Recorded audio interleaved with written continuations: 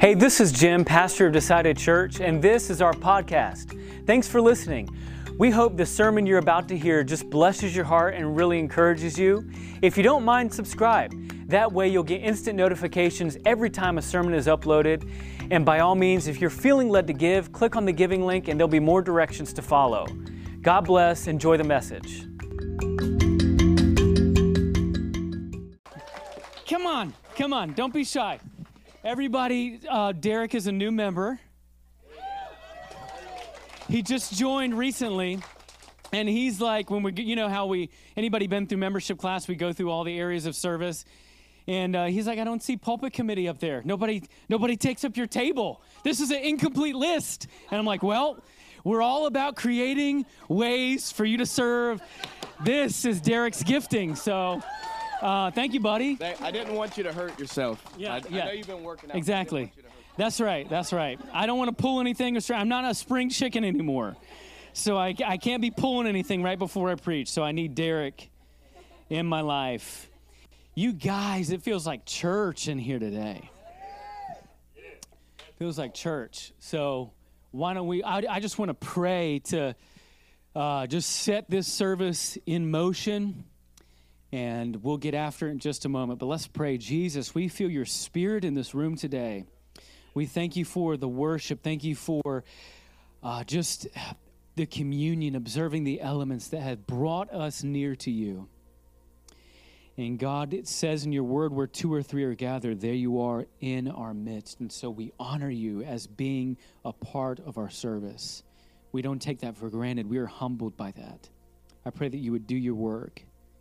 Use your word to glorify your name. In Jesus' name we pray. Amen. Amen. Thanks for being here today. We're starting a brand new series, and I apologize in advance. My iPad keeps shutting off, so I just have to wing it.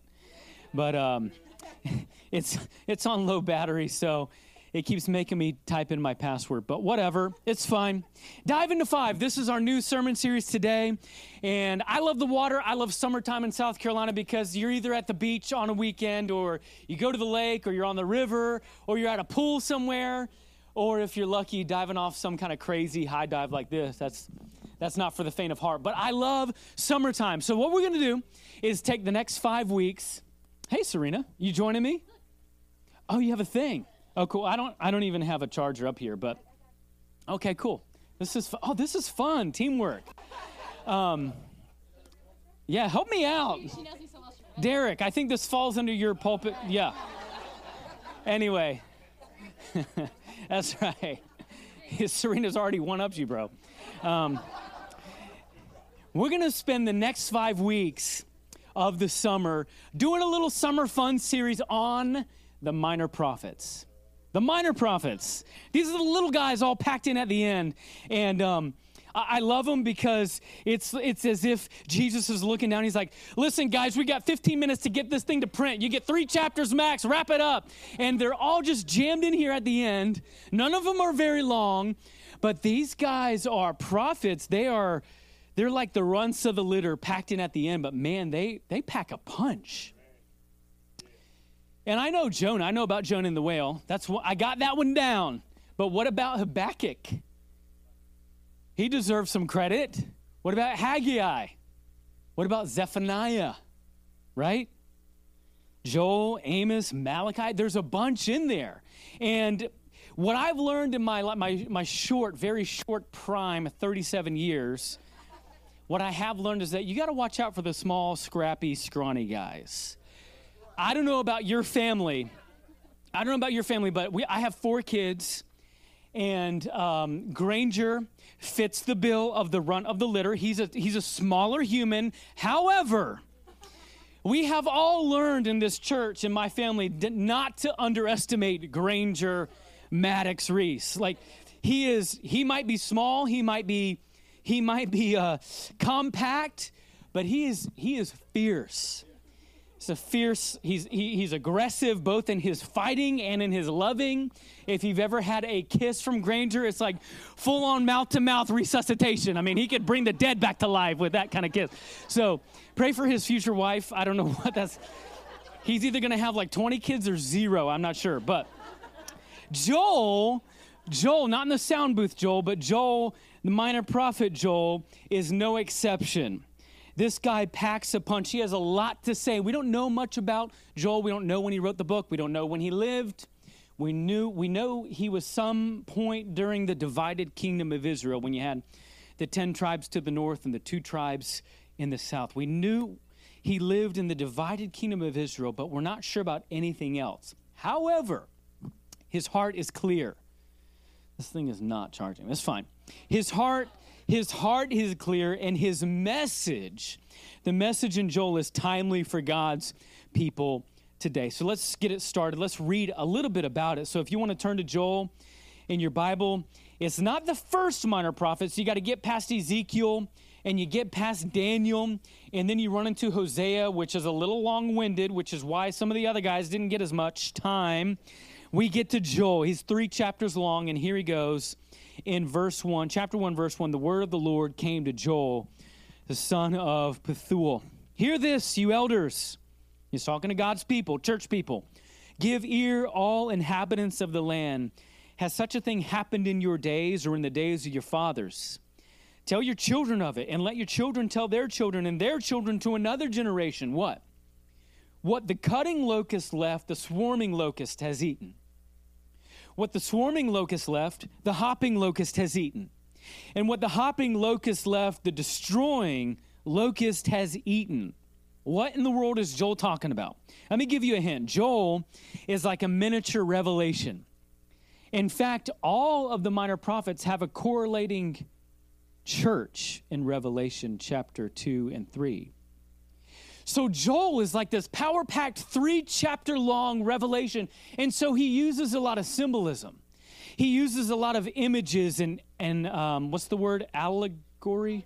Is that a word? Allegory? It sounds strange coming out of my mouth. Allegories, yes. So what he's describing here in the nation of Israel is a time of extreme tribulation and torment. We're talking about a time not only of economic depression, but famine. There's no food. The ground has dried up. They can't even produce any crops. There's nothing to eat. There's nowhere to go.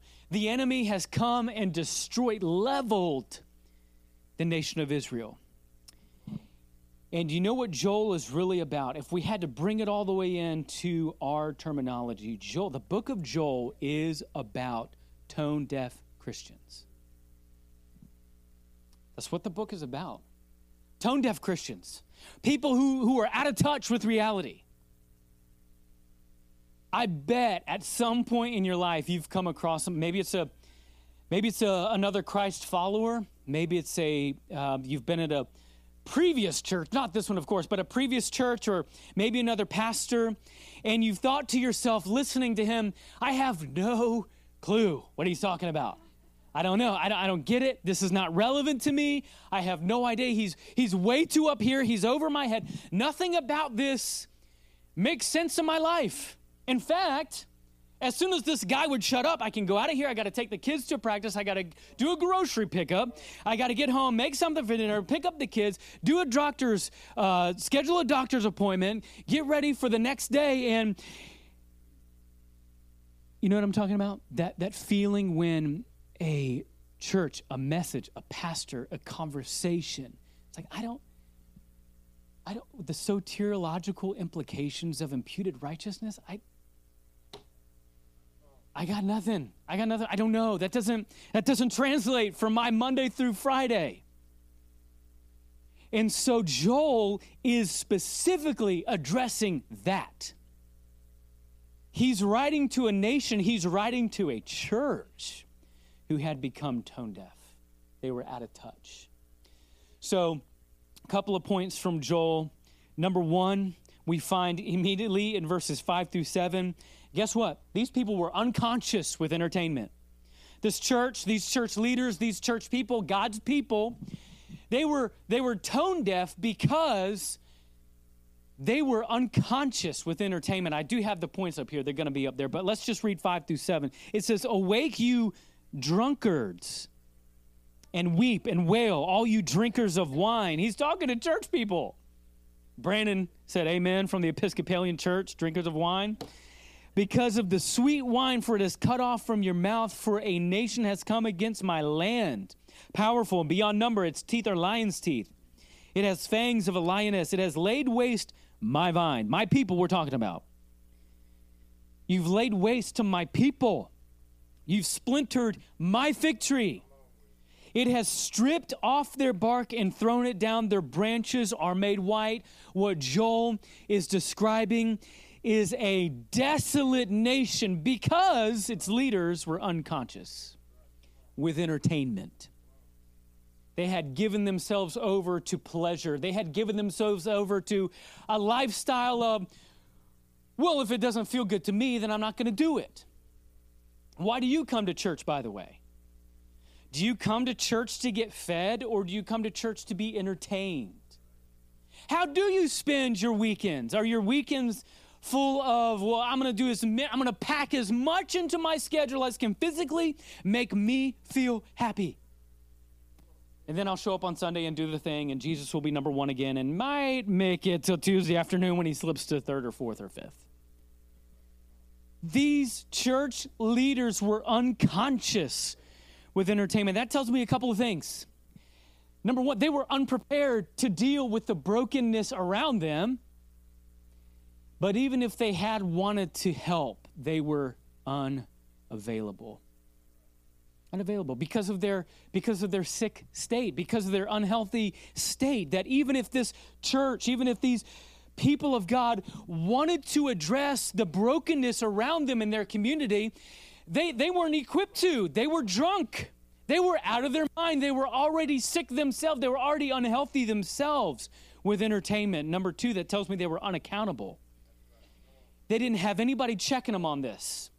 And as much as I would love to throw on a Gucci belt and rock my Versace handbag and fly on my private jet and build a mansion, that's not being accountable. That's not stewarding God's resources. So you got to ask yourself, what kind of churches in our day and age are clearly unconscious with entertainment? I remember a few years ago, a family member got married, and I approached the church they were getting married in, and I'll never forget the sinking feeling I got in my gut when I walked up the steps. Don't get me wrong, it was beautiful, but it was like too beautiful. There's golden statues in every window. The chandeliers were probably, there was like a chandelier all the way down the aisle. They would probably cost more than my house. And there were just statues set up everywhere. Everything was ornate. Even the woodwork was just so intricate and detailed. And here's what I know. I can't judge a person's heart, so whoever built that church might have been doing it for the glory of God, to the best of their ability. But I have to ask myself, how much is too much?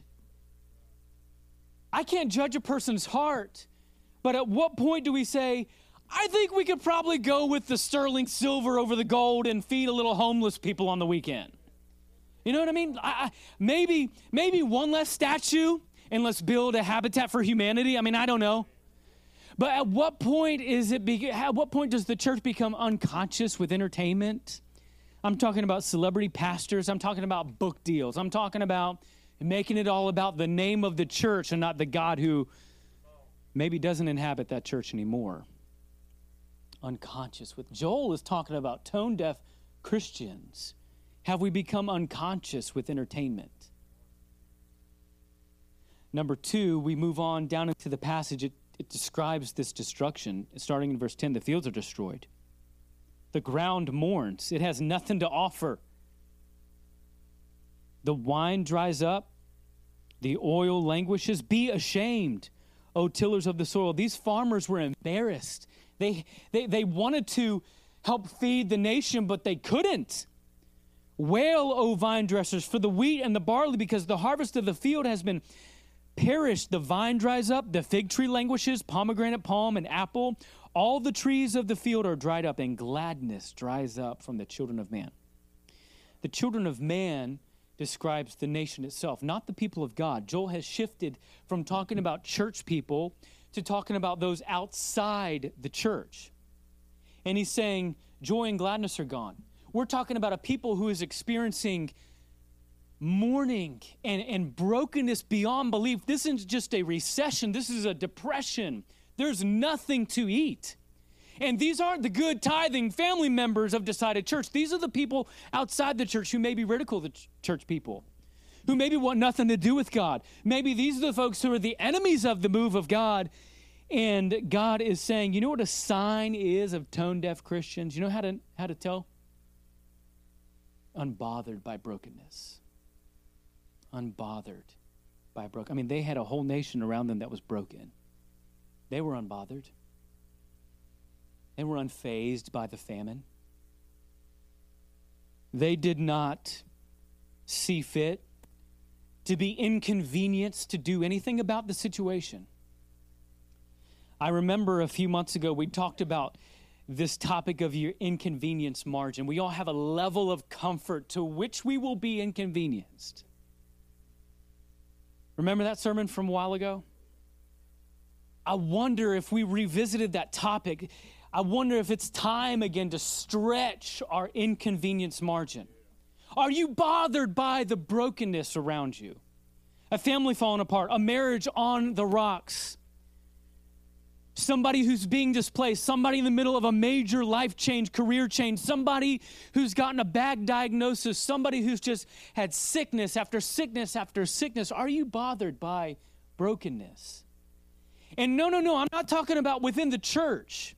That's a whole nother point. I'm talking about outside, those who mock you, those who curse the name of God, those who are against God's people. Are you bothered by their brokenness? Or are you only friends with people who compliment your outfit? That takes no effort. It's easy to be friends with people who compliment you and build you up, fellow church people. What about those who don't really prefer you at work?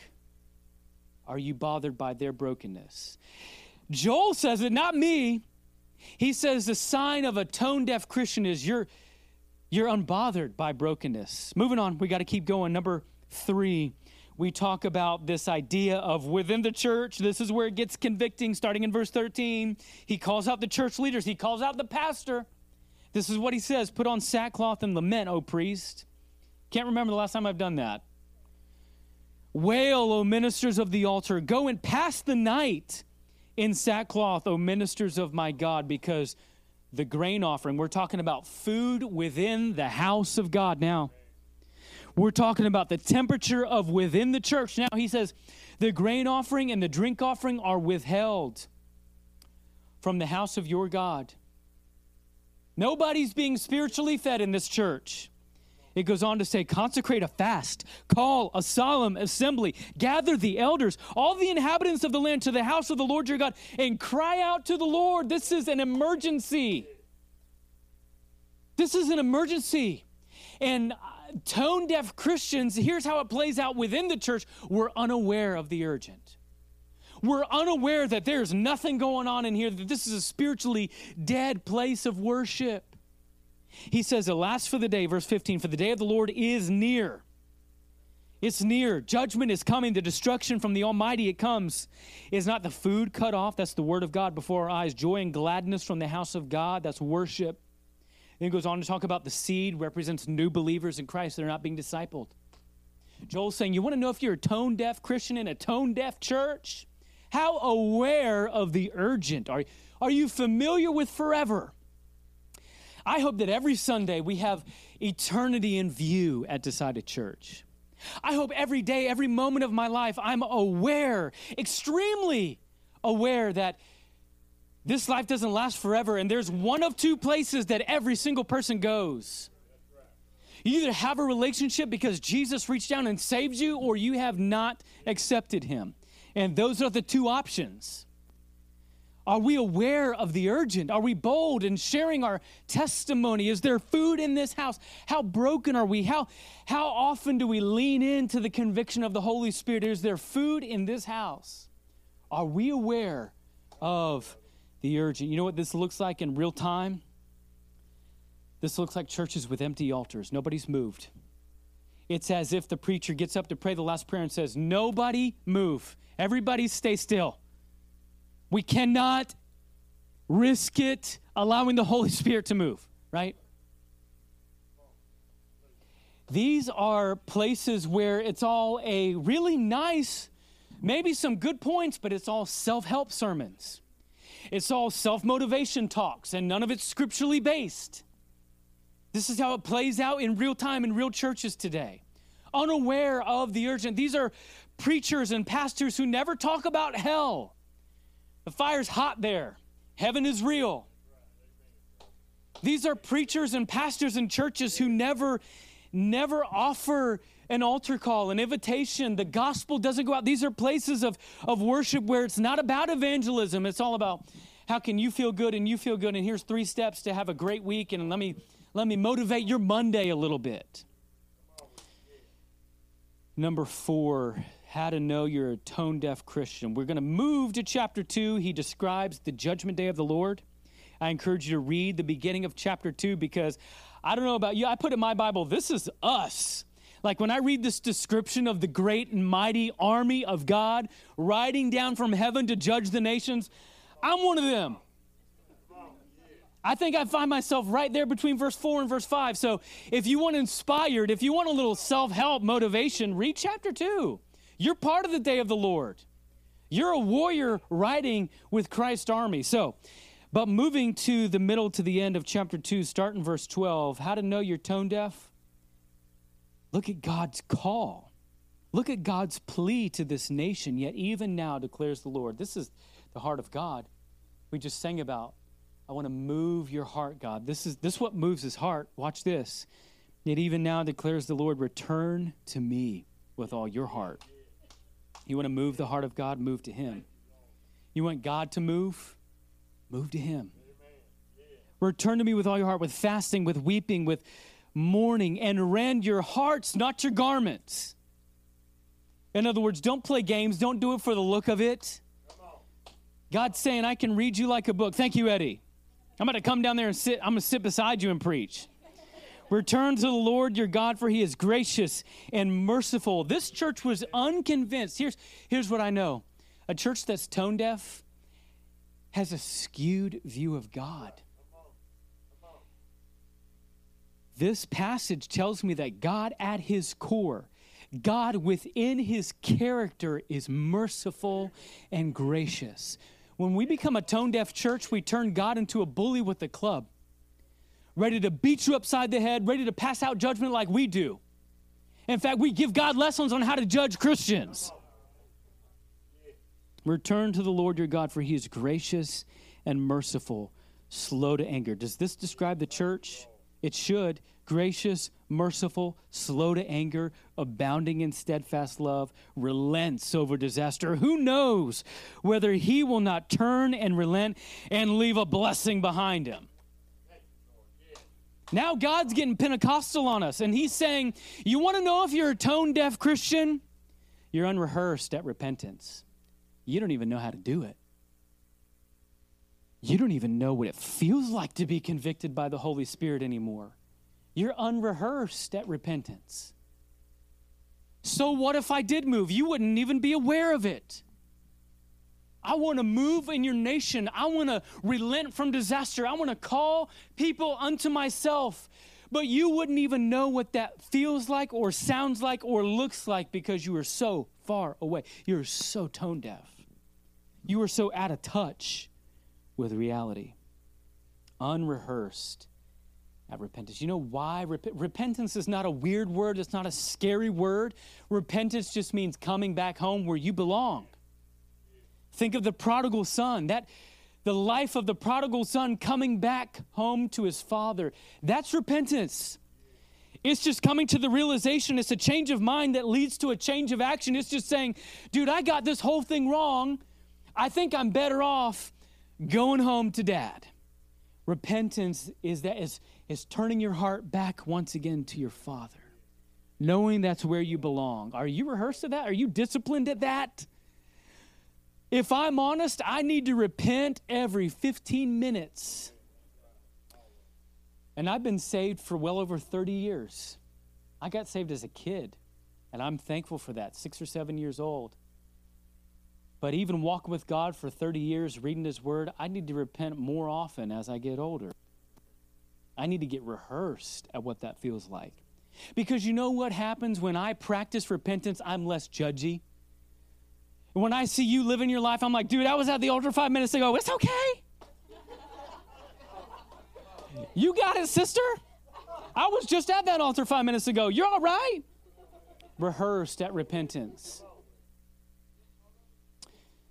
Number 5. There's so many, but I'm just going to do 5. This is the last one in chapter 3. The rest of chapter 2 describes how once you do return to the Lord, your old men are going to have dreams. Your young men are going to have visions. Your young women are going to prophesy. It's a beautiful passage that talks about the latter rain and how God's Spirit is more evident when we get more used to repentance. Fathom that.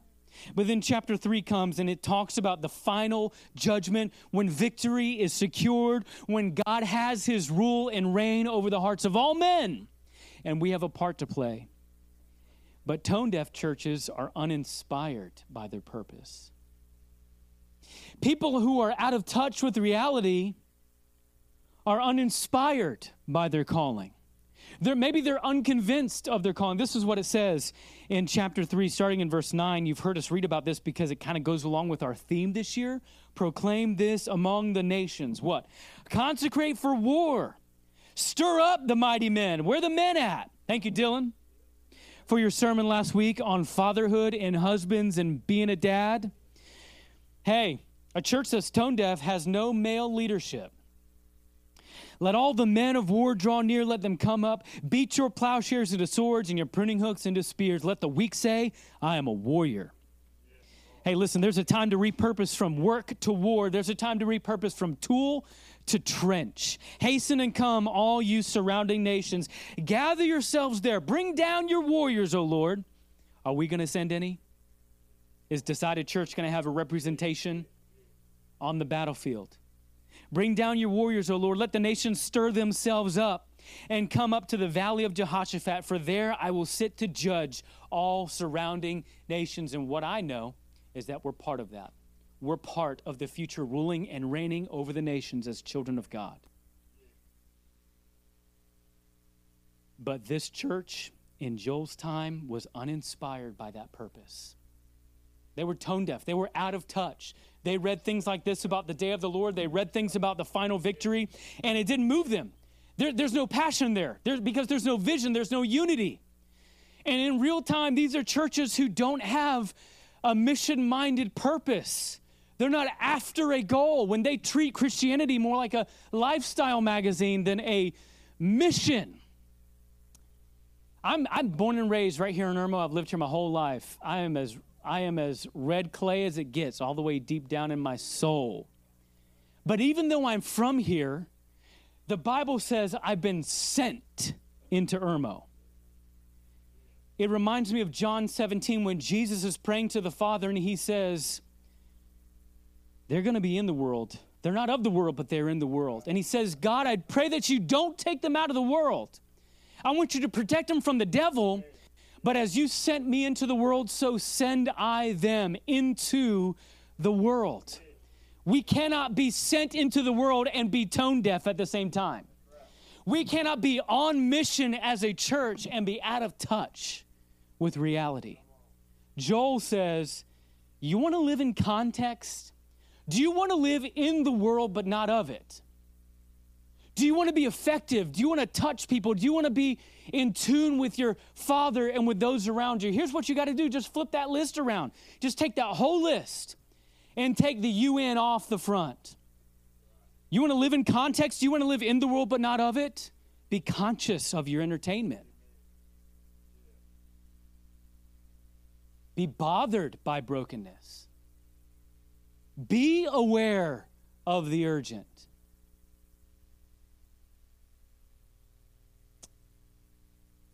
Be rehearsed at repentance. Be inspired by your purpose. We went to a conference last week, so thank you for letting us go and have a week off. Thank you again to Dylan and the leaders for representing well and keeping the ship afloat. However, we were at this conference. There was about 4,000 other pastors, leaders, elders, worship leaders. Just if you're in full-time ministry, you were probably at this conference. About 4,000 of us packed into an arena all looked the same. We all dressed the same. We all knew the same Christian songs. And don't get me wrong, it was a beautiful conference. The lights, the programming, the production, the sound. I mean, it was the speakers. Let me tell you something. It was next level. It was awesome to get poured into and to be filled up. But I looked at my wife I think it was the very first session. I looked at her. I leaned over and I said, this is not reality. This isn't real. In other words, this is great. There's nothing wrong with spending time with God's people. And we may not be 4,000 strong, but we're pretty awesome. And we have pretty great worship. And we have pretty great kids programming and pretty good coffee and pretty great hospitality team outside. But what I'm saying is, this is not reality if it does not matter out those doors. It's not real. This is not where the rubber meets. This is a good pep talk. This is where we get fed. This is where food is on the table and we nourish our souls and we get closer to God. But in order for us to not be tone deaf, we walk out of those doors into our real world where it makes a difference. Where we're supposed to be salt and light, where we're supposed to be in the world but not of it. Tone deaf Christians. I pray that you were able to write down that list and talk about what area. We all have something to work on here. That's what I do know. At least one of these points, one of these passages from Joel ought to prick us a little bit. But I can't help but step away from Joel and think about our theme for the year and how Joel echoes that theme of awake, O sleeper, rise up, warrior, be inspired by your purpose. We are a church on a mission for our community. There's no one else coming. God's not sending another decided church in case we don't get the job done or it's a C+ at best. We're it. And so we have to make sure that while we're here and while this feels good and while we rub shoulders and get built up and talk to each other, that we are on mission, that when we leave out of here, the real world sets in. I was inspired by Nick Beach. He might be outside. He might be here, actually. But while he was praying, he was talking about how God is not just the God of Sunday. God didn't just come and meet us here. But that we can have just as powerful encounter with God Monday, Tuesday, Wednesday, Thursday, Friday. It's not just all about Sunday.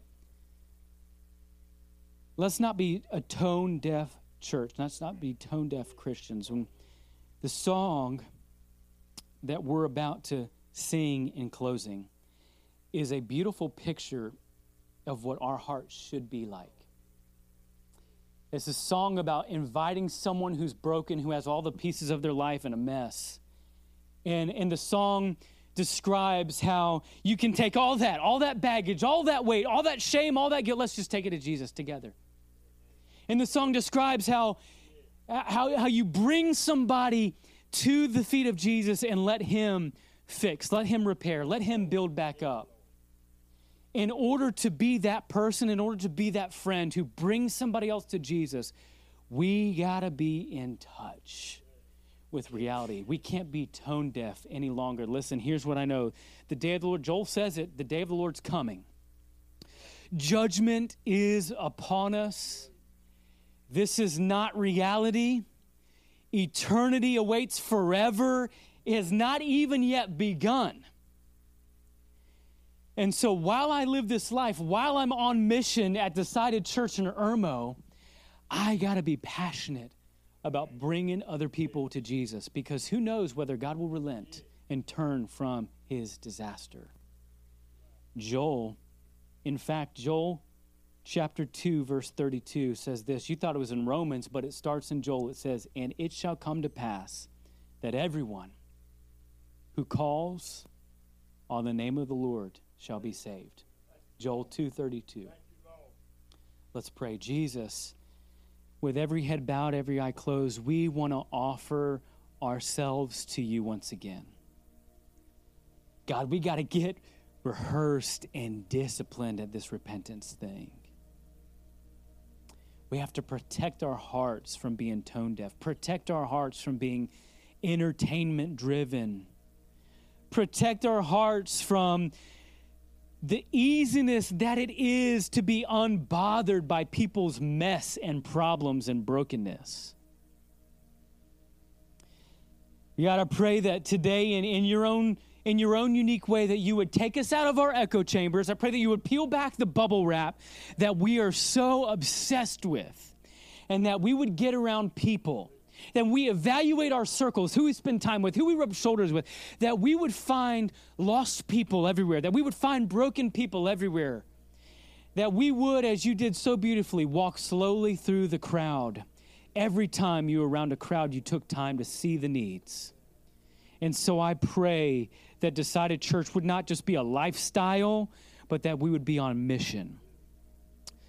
God, break our hearts for what breaks yours. Help us to bring others with us. Hey, come on, let's take that to Jesus together. And God, I pray just for a moment with every head bowed, every eye closed, that maybe today is your day of salvation. Maybe you have thought about God as just the mean guy in the sky, ready to take you out. That you felt that you've crossed the line one too many times, and he's probably like us and his patience is wearing thin. But God says he's full of mercy, full of graciousness. Who knows whether he will relent when we turn to him? And what I do know is that when we call upon the name of Jesus, we will be saved. So I pray with everybody in their own space with God. No one's looking around. Nobody's going to call you out. Nobody's going to embarrass you. Just right where you are. I pray that if that's you today, you would say something like this: God, I know I'm a sinner. I am one of those broken people. And yes, I've been ignored by the church. Yes, I've been overlooked before. My needs haven't been met, and I kind of interpreted that upon you, that you don't care, you're not involved.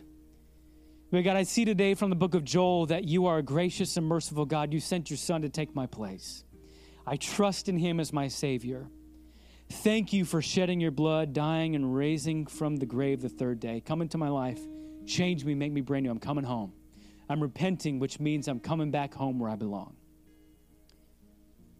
I'm calling upon your name. God, save me. If that's you today, could I just ask that you slip up your hand? No one's looking around. Nobody's going to call you out. But if you prayed to receive Jesus, I want to pray for you and celebrate you. Is there anybody like that today who would say, yep, that's me.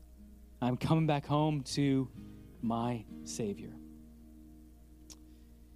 God, I pray for this church body that we would do business with you during this last song. I pray that at any point during that conviction that we would not be a dried up church, but that our altars would be full, that life change would be happening, that discipleship and growth and humility before you would be commonplace. In Jesus' name we pray. Amen.